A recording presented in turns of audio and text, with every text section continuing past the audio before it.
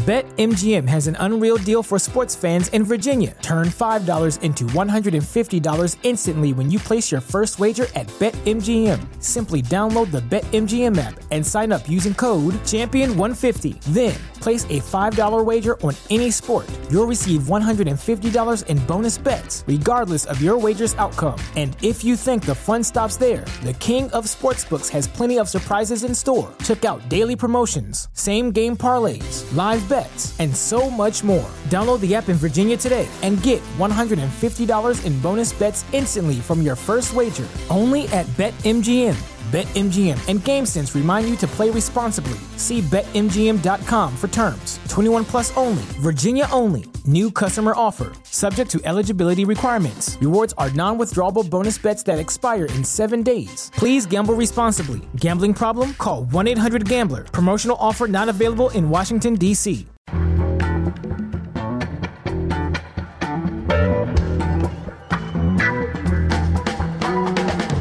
From The Nation magazine, this is Start Making Sense, political talk without the boring parts. I'm John Wiener. Today we'll ask the question, why are people in Denmark so much happier than Americans? Is it just because they don't have Trump? Joshua Holland has some answers. Also, Republicans are still trying to repeal and replace Obamacare after 7 years. We'll have an update on the situation in the Senate and a look at the big picture of what's likely to happen over the next year or two from George Zornick. But first, the pardon power of the president and the independence of the Justice Department. Gerald Ford pardoned Richard Nixon. It's the only thing anyone remembers about Gerald Ford. Could Donald Trump pardon himself? And what happens then? Did the founding fathers consider the scenario we now may be facing? For comment, we turn to David Cole. He's the nation's legal affairs correspondent, the author most recently of the book Engines of Liberty, The Power of Citizen Activists to Make Constitutional Law. And most important, he's national legal director of the ACLU. David Cole, welcome back. Thanks for having me, John. Well, let's start with our current, at least at this hour, Tuesday afternoon, Attorney General Jeff Sessions. Trump has made it pretty clear he would like to get rid of him. And if he gets a different Attorney General who would end the investigation by the special counsel, he wouldn't have to decide whether to pardon himself. I guess my first question is the Justice Department supposed to be independent of the president? Didn't JFK appoint his own brother as his Attorney General? What are the rules here? Well, so the Justice Department is part of the executive branch, and if you take a strong unitary executive view that the executive branch should be controlled by the president, the Justice Department is just another agency like the Department of Agriculture, and so in that sense takes its cues from the president. However, we have had a long tradition of recognizing the importance of a degree of independence in law enforcement in particular, and the Justice Department is responsible for law enforcement, and therefore we have a tradition of independence with respect to U.S. attorneys, a tradition of independence with respect to the FBI, and with the Solicitor General's office. So it's a mixed bag. It's part of the executive branch, but it has long rested on a kind of norm of a certain degree of independence, which is what gives it its legitimacy. And Donald Trump is, as with virtually all other norms of constitutional governance, Donald Trump is threatening that. What Trump has been tweeting about is the thing he says he's most unhappy with Attorney General Jeff Sessions about is not so much that he has not fired the special prosecutor yet. Of course, that's what we think he's unhappy about. It's that he has not investigated Hillary Clinton. The idea of the president ordering the Attorney General to begin a criminal investigation of his election opponent, is that something the Founding Fathers imagined? Is that anywhere in the Constitution? Well, it's certainly not, and I think the reality, of course, is that there was an investigation of Hillary Clinton, and it was determined that there was no basis for proceeding. So I think that should be over and done with. But what we've heard from inside White House sources is that of course the real concern from Trump's perspective, is that Sessions took this job and then recused himself from the Russia inquiry, which means that he's not in a position to exercise any loyalty to Donald Trump by trying to interfere with the Russia investigation, which Donald Trump, is deeply troubled by.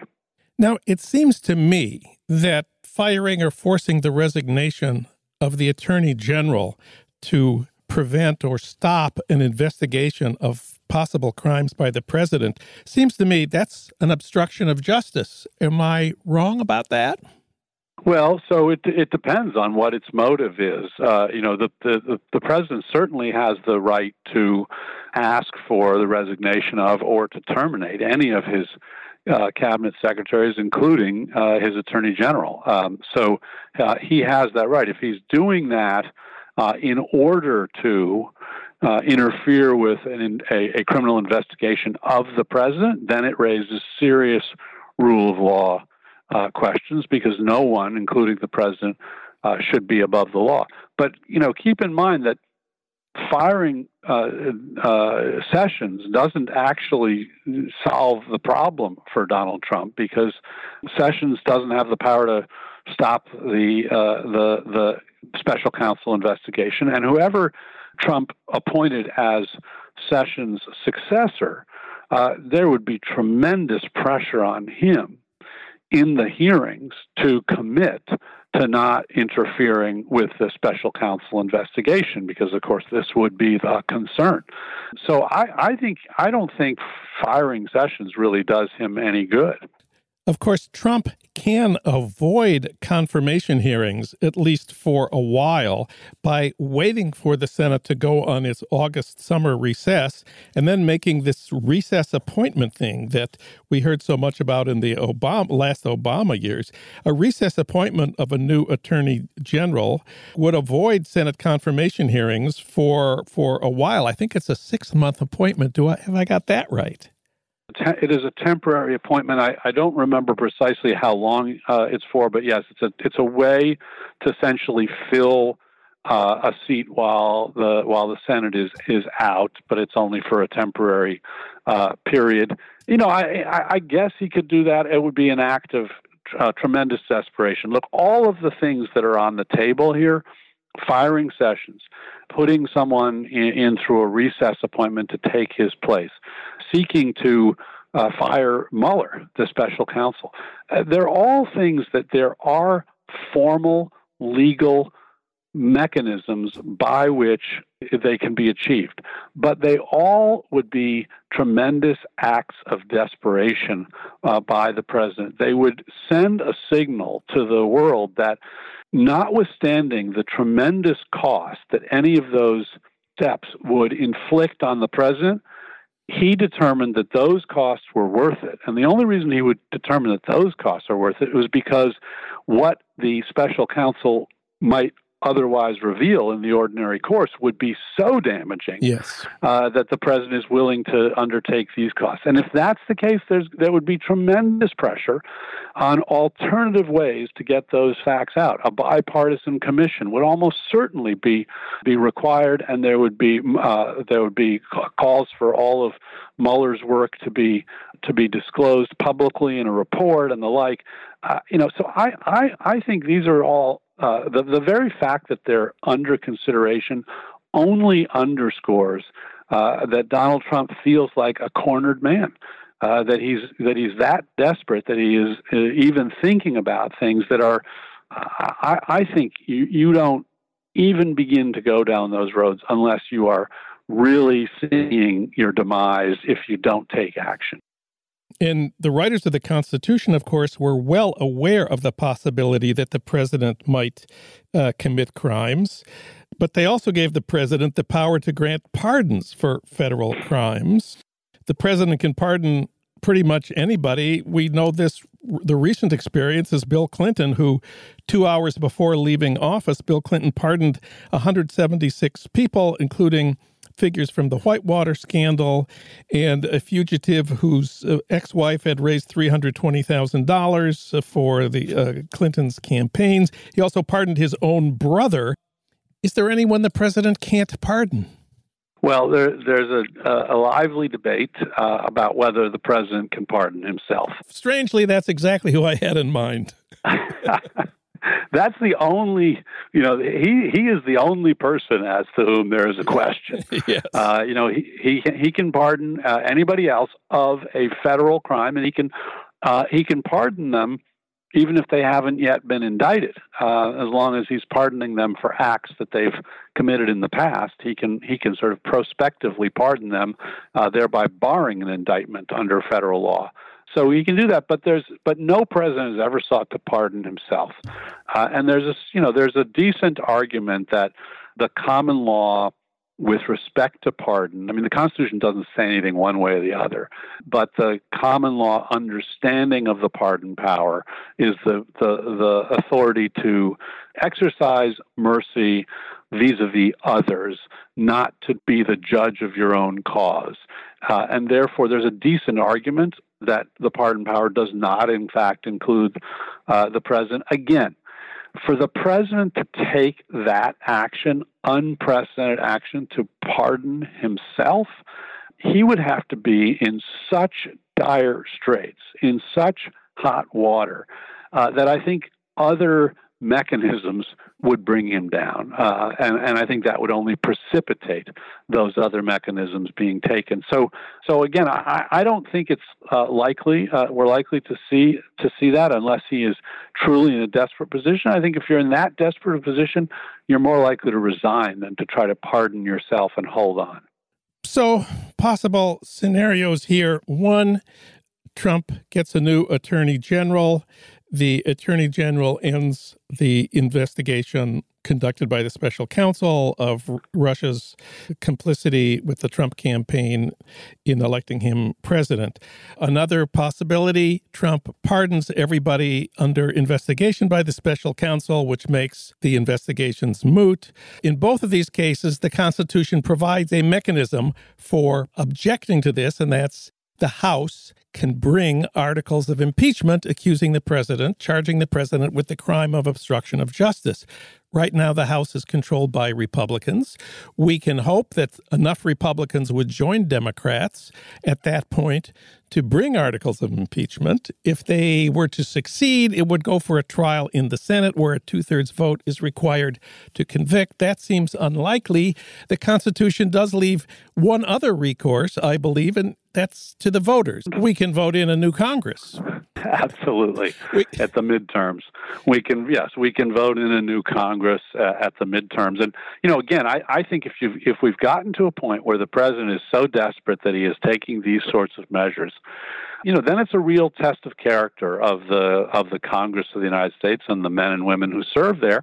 And if they fail that test and do not take, the right action against the president who is engaged in blatant self-dealing to try to interfere with a criminal investigation into his own affairs, then I think I would expect the American people to hold those members accountable, and we would have an election, and the next Congress would be in a much better position to hold the president accountable. David Cole, legal director of the ACLU and legal correspondent of The Nation magazine. David, thanks for talking with us today. Thanks for having me, John. Always a pleasure.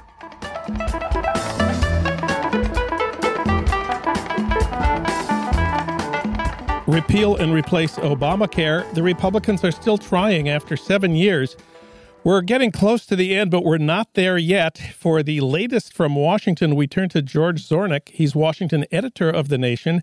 We reached him today in our nation's capital. George, welcome back.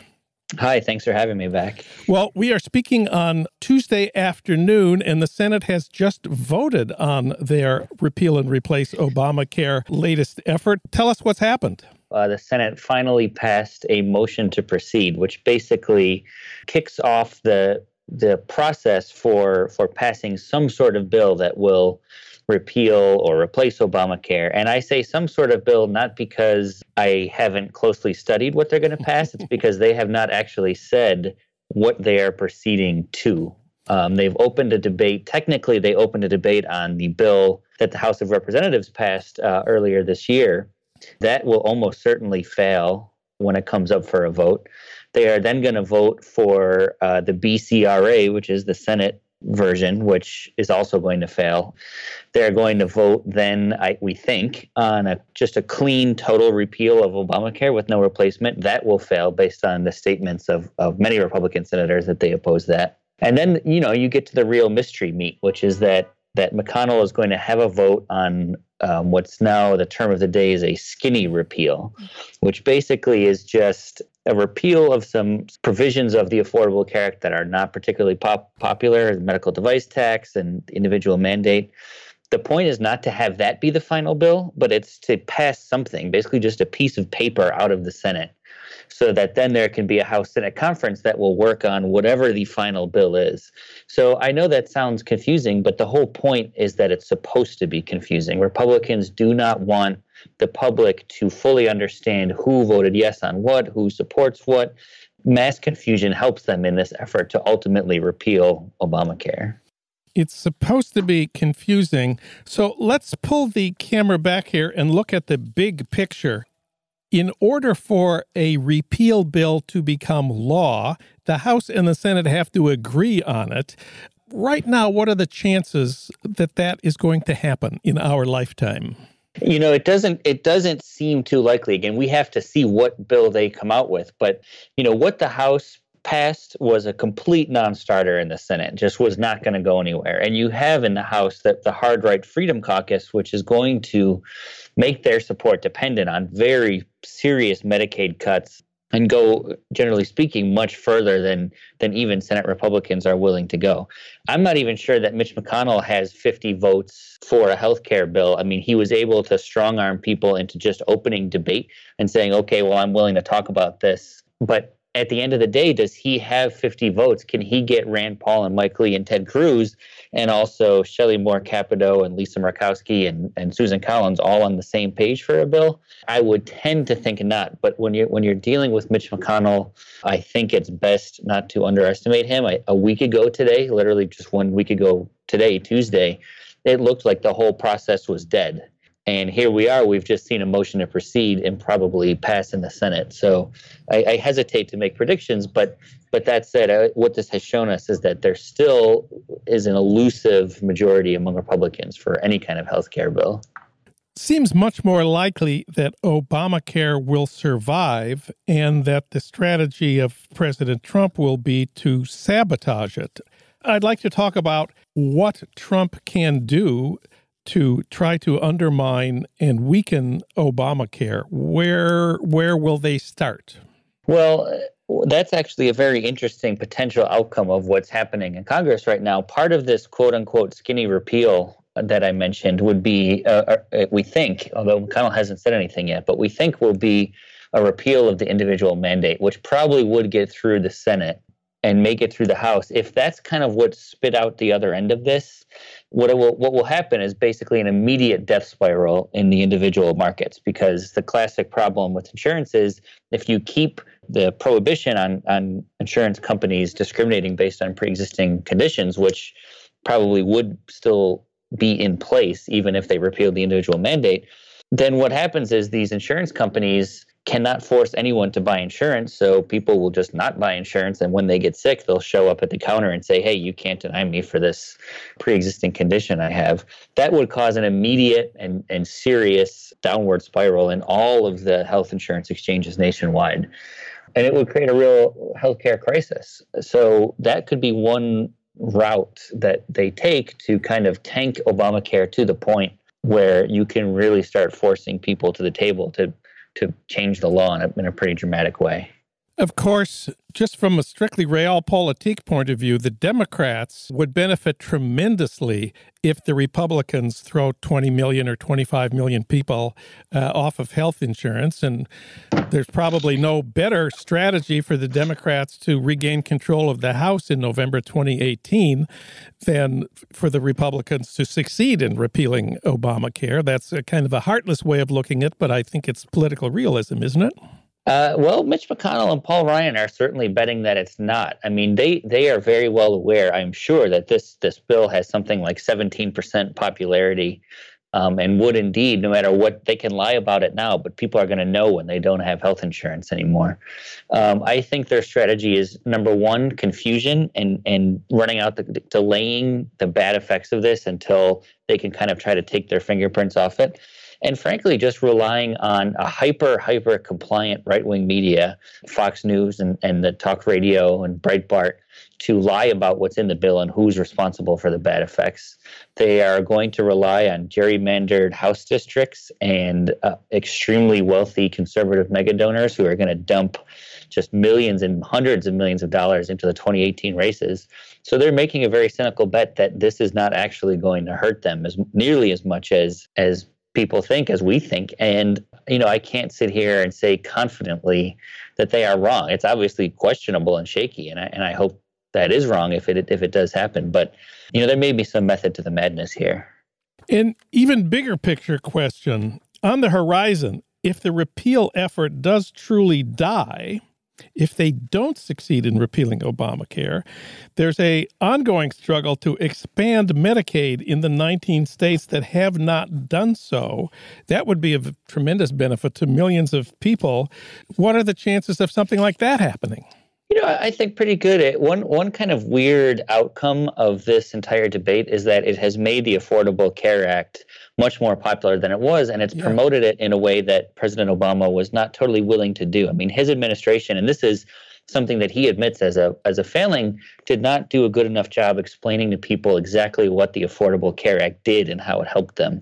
There's been so much focus in the past few months on the Medicaid expansion, the Medicaid program, what it does for people, that you've seen even Trump supporters, realizing that they like this and they need it.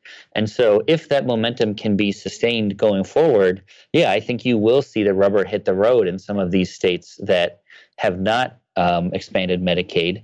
What will also happen, I think, is that if indeed you are correct and this whole process is political poison for Republicans, that will start playing out at the state level too, and that will most certainly lead to more states expanding Medicaid. I'm thinking right next door here in Virginia, where there's a Democratic governor who's ready to sign an expansion, and a Democratic governor will almost very likely be elected this fall. The problem has been the Republican legislature in the House. So is that going to be an issue in the state House election in Virginia later this year, where Democrats can basically run on, hey, elect us and we will expand Medicaid? I think that's a very reasonable potential outcome here.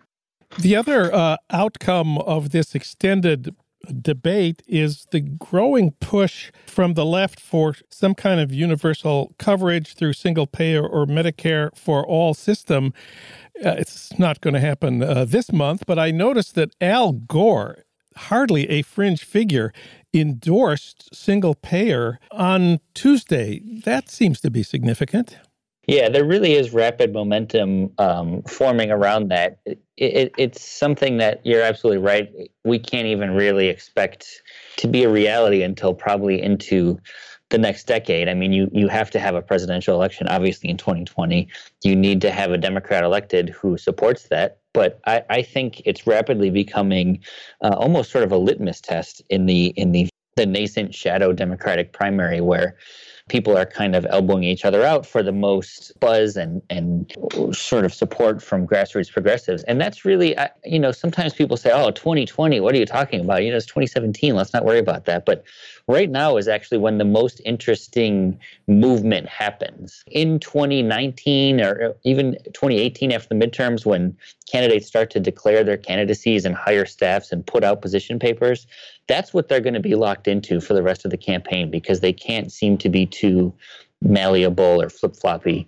Right now is where people are kind of feeling out the terrain and deciding where they're going to stand. And you're absolutely right. You've seen not just from Al Gore, but among a lot of potential 2020 Democratic candidates, either embracing single payer outright or at least not saying off the bat no. That was kind of what, for the past few years, Democrats have said Obamacare is working fine, or they would kind of brush away questions about single payer. And even some that you wouldn't expect, like Chuck Schumer, are saying, well, yeah, that's a good idea. I'm not going to fully commit to it, but I'm not against it either. So it'll be interesting to watch that develop. Last question about the politics of healthcare. Paul Krugman tweeted yesterday that the attempt by Republicans to use secrets and lies to take away health care from millions has nothing to do with Trump. I wonder if you agree with that. Yeah, I mean, we're looking right now at one of the most sort of radical and norm-breaking politicians in recent American history. And by that, I mean Mitch McConnell. I mean, what he has done over the past year and a half, I mean, starting with his completely unprecedented blockade of any vote to fill Scalia's Supreme Court seat, right through this process where he has got the Senate to vote to proceed to a bill that they don't even know what it is yet, a bill that will guaranteed not have gone through a single hearing, a single amendment process, will not have been scored by the CBO in most cases. That is just radically, radically unprecedented. And he is throwing aside decades and centuries old norms that we've had in this country for how the government is supposed to operate. So I think that's an important thing for people to keep an eye on. It's not just Trump. I mean, the Republican Party, as we've seen over the past several years, has been captured by radicals. And they're not just ideological radicals, but they are procedural radicals as well. George Zornick, read him at thenation.com. George, thanks for talking with us today. Thanks for having me.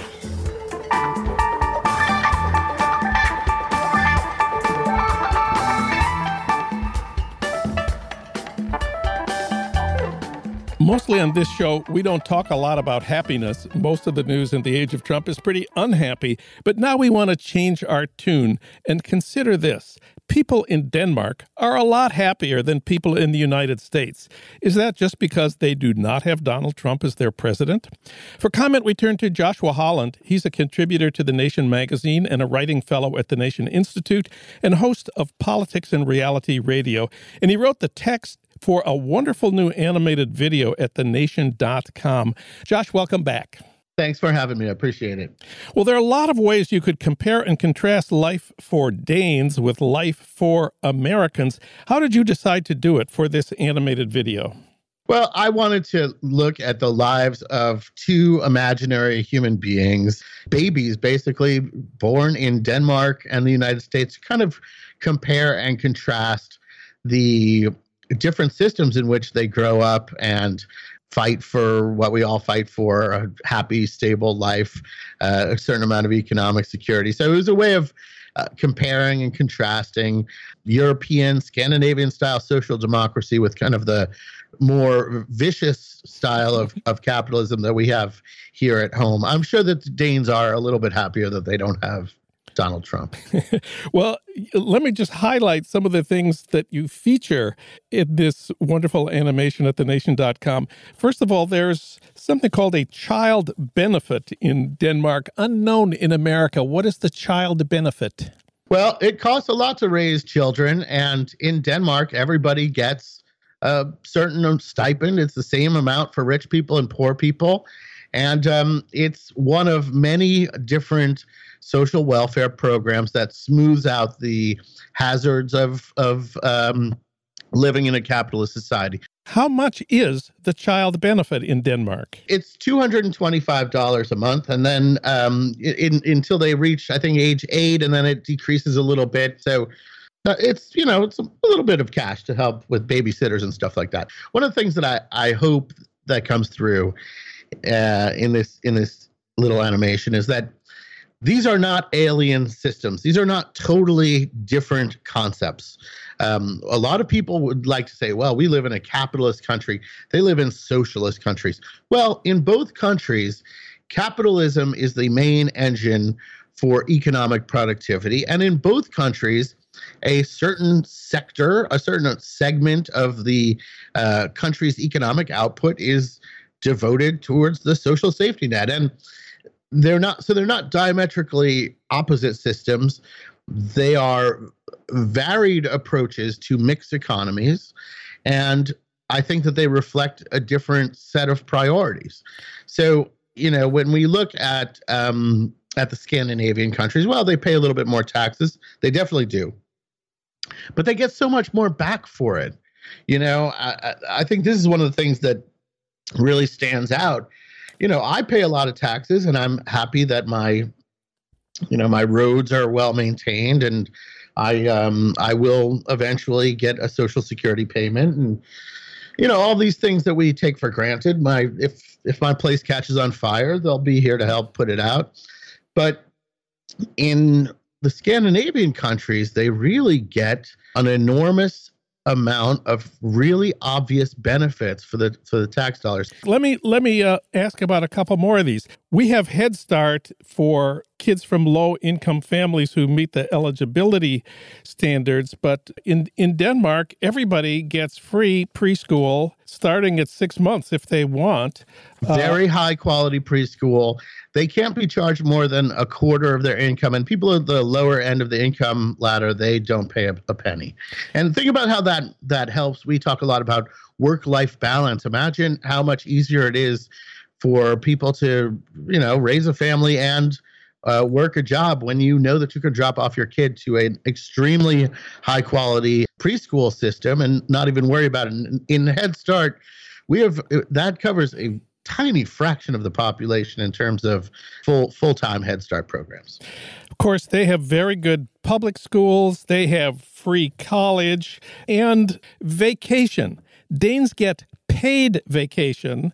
How much paid vacation do Danes get?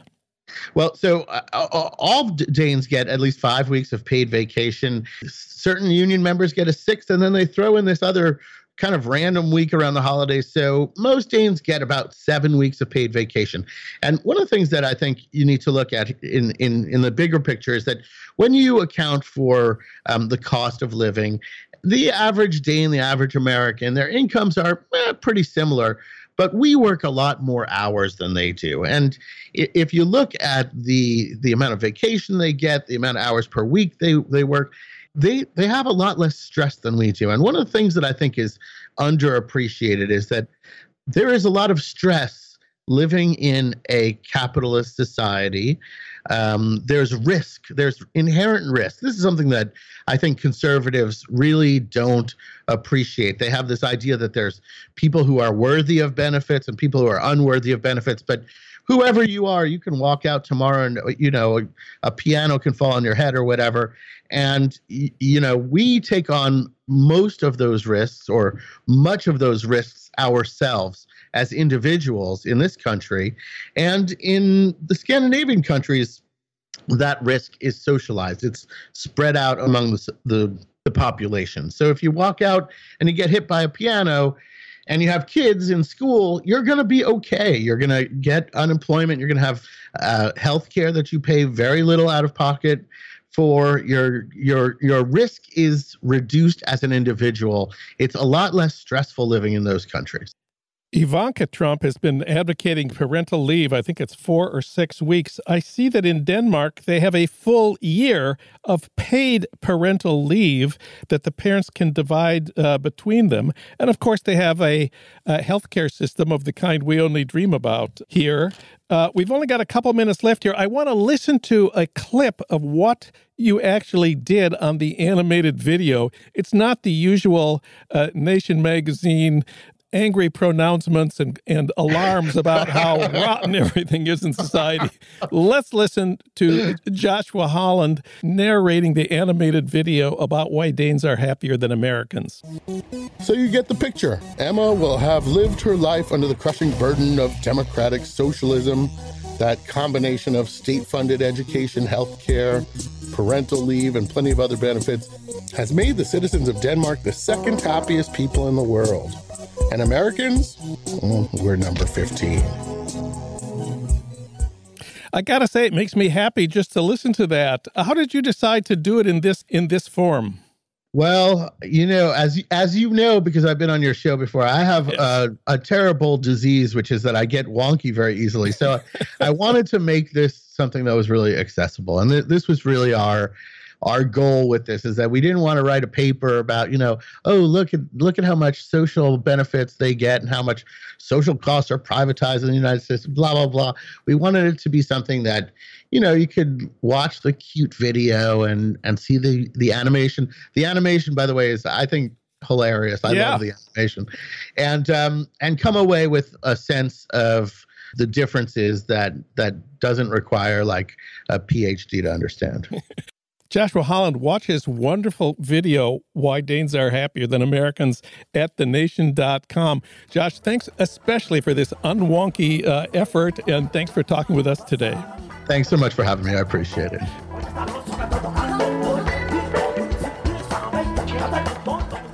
Finally, a word about Dave Zirin's Edge of Sports podcast, where sports and politics collide, hosted by the sports editor of The Nation, and featuring Dave Zirin's interviews, his commentary, and his rants.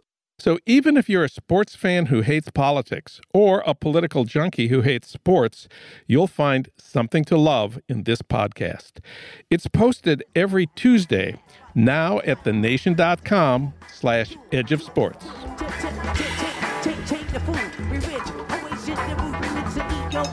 Start Making Sense, the Nation podcast, is co-produced by the LA Review of Books and recorded at the studios of Emerson College, Los Angeles by Ernesto Orellano, with additional technical assistance from Justin Allen. Alan Minsky is our senior producer. Frank Reynolds is our executive producer.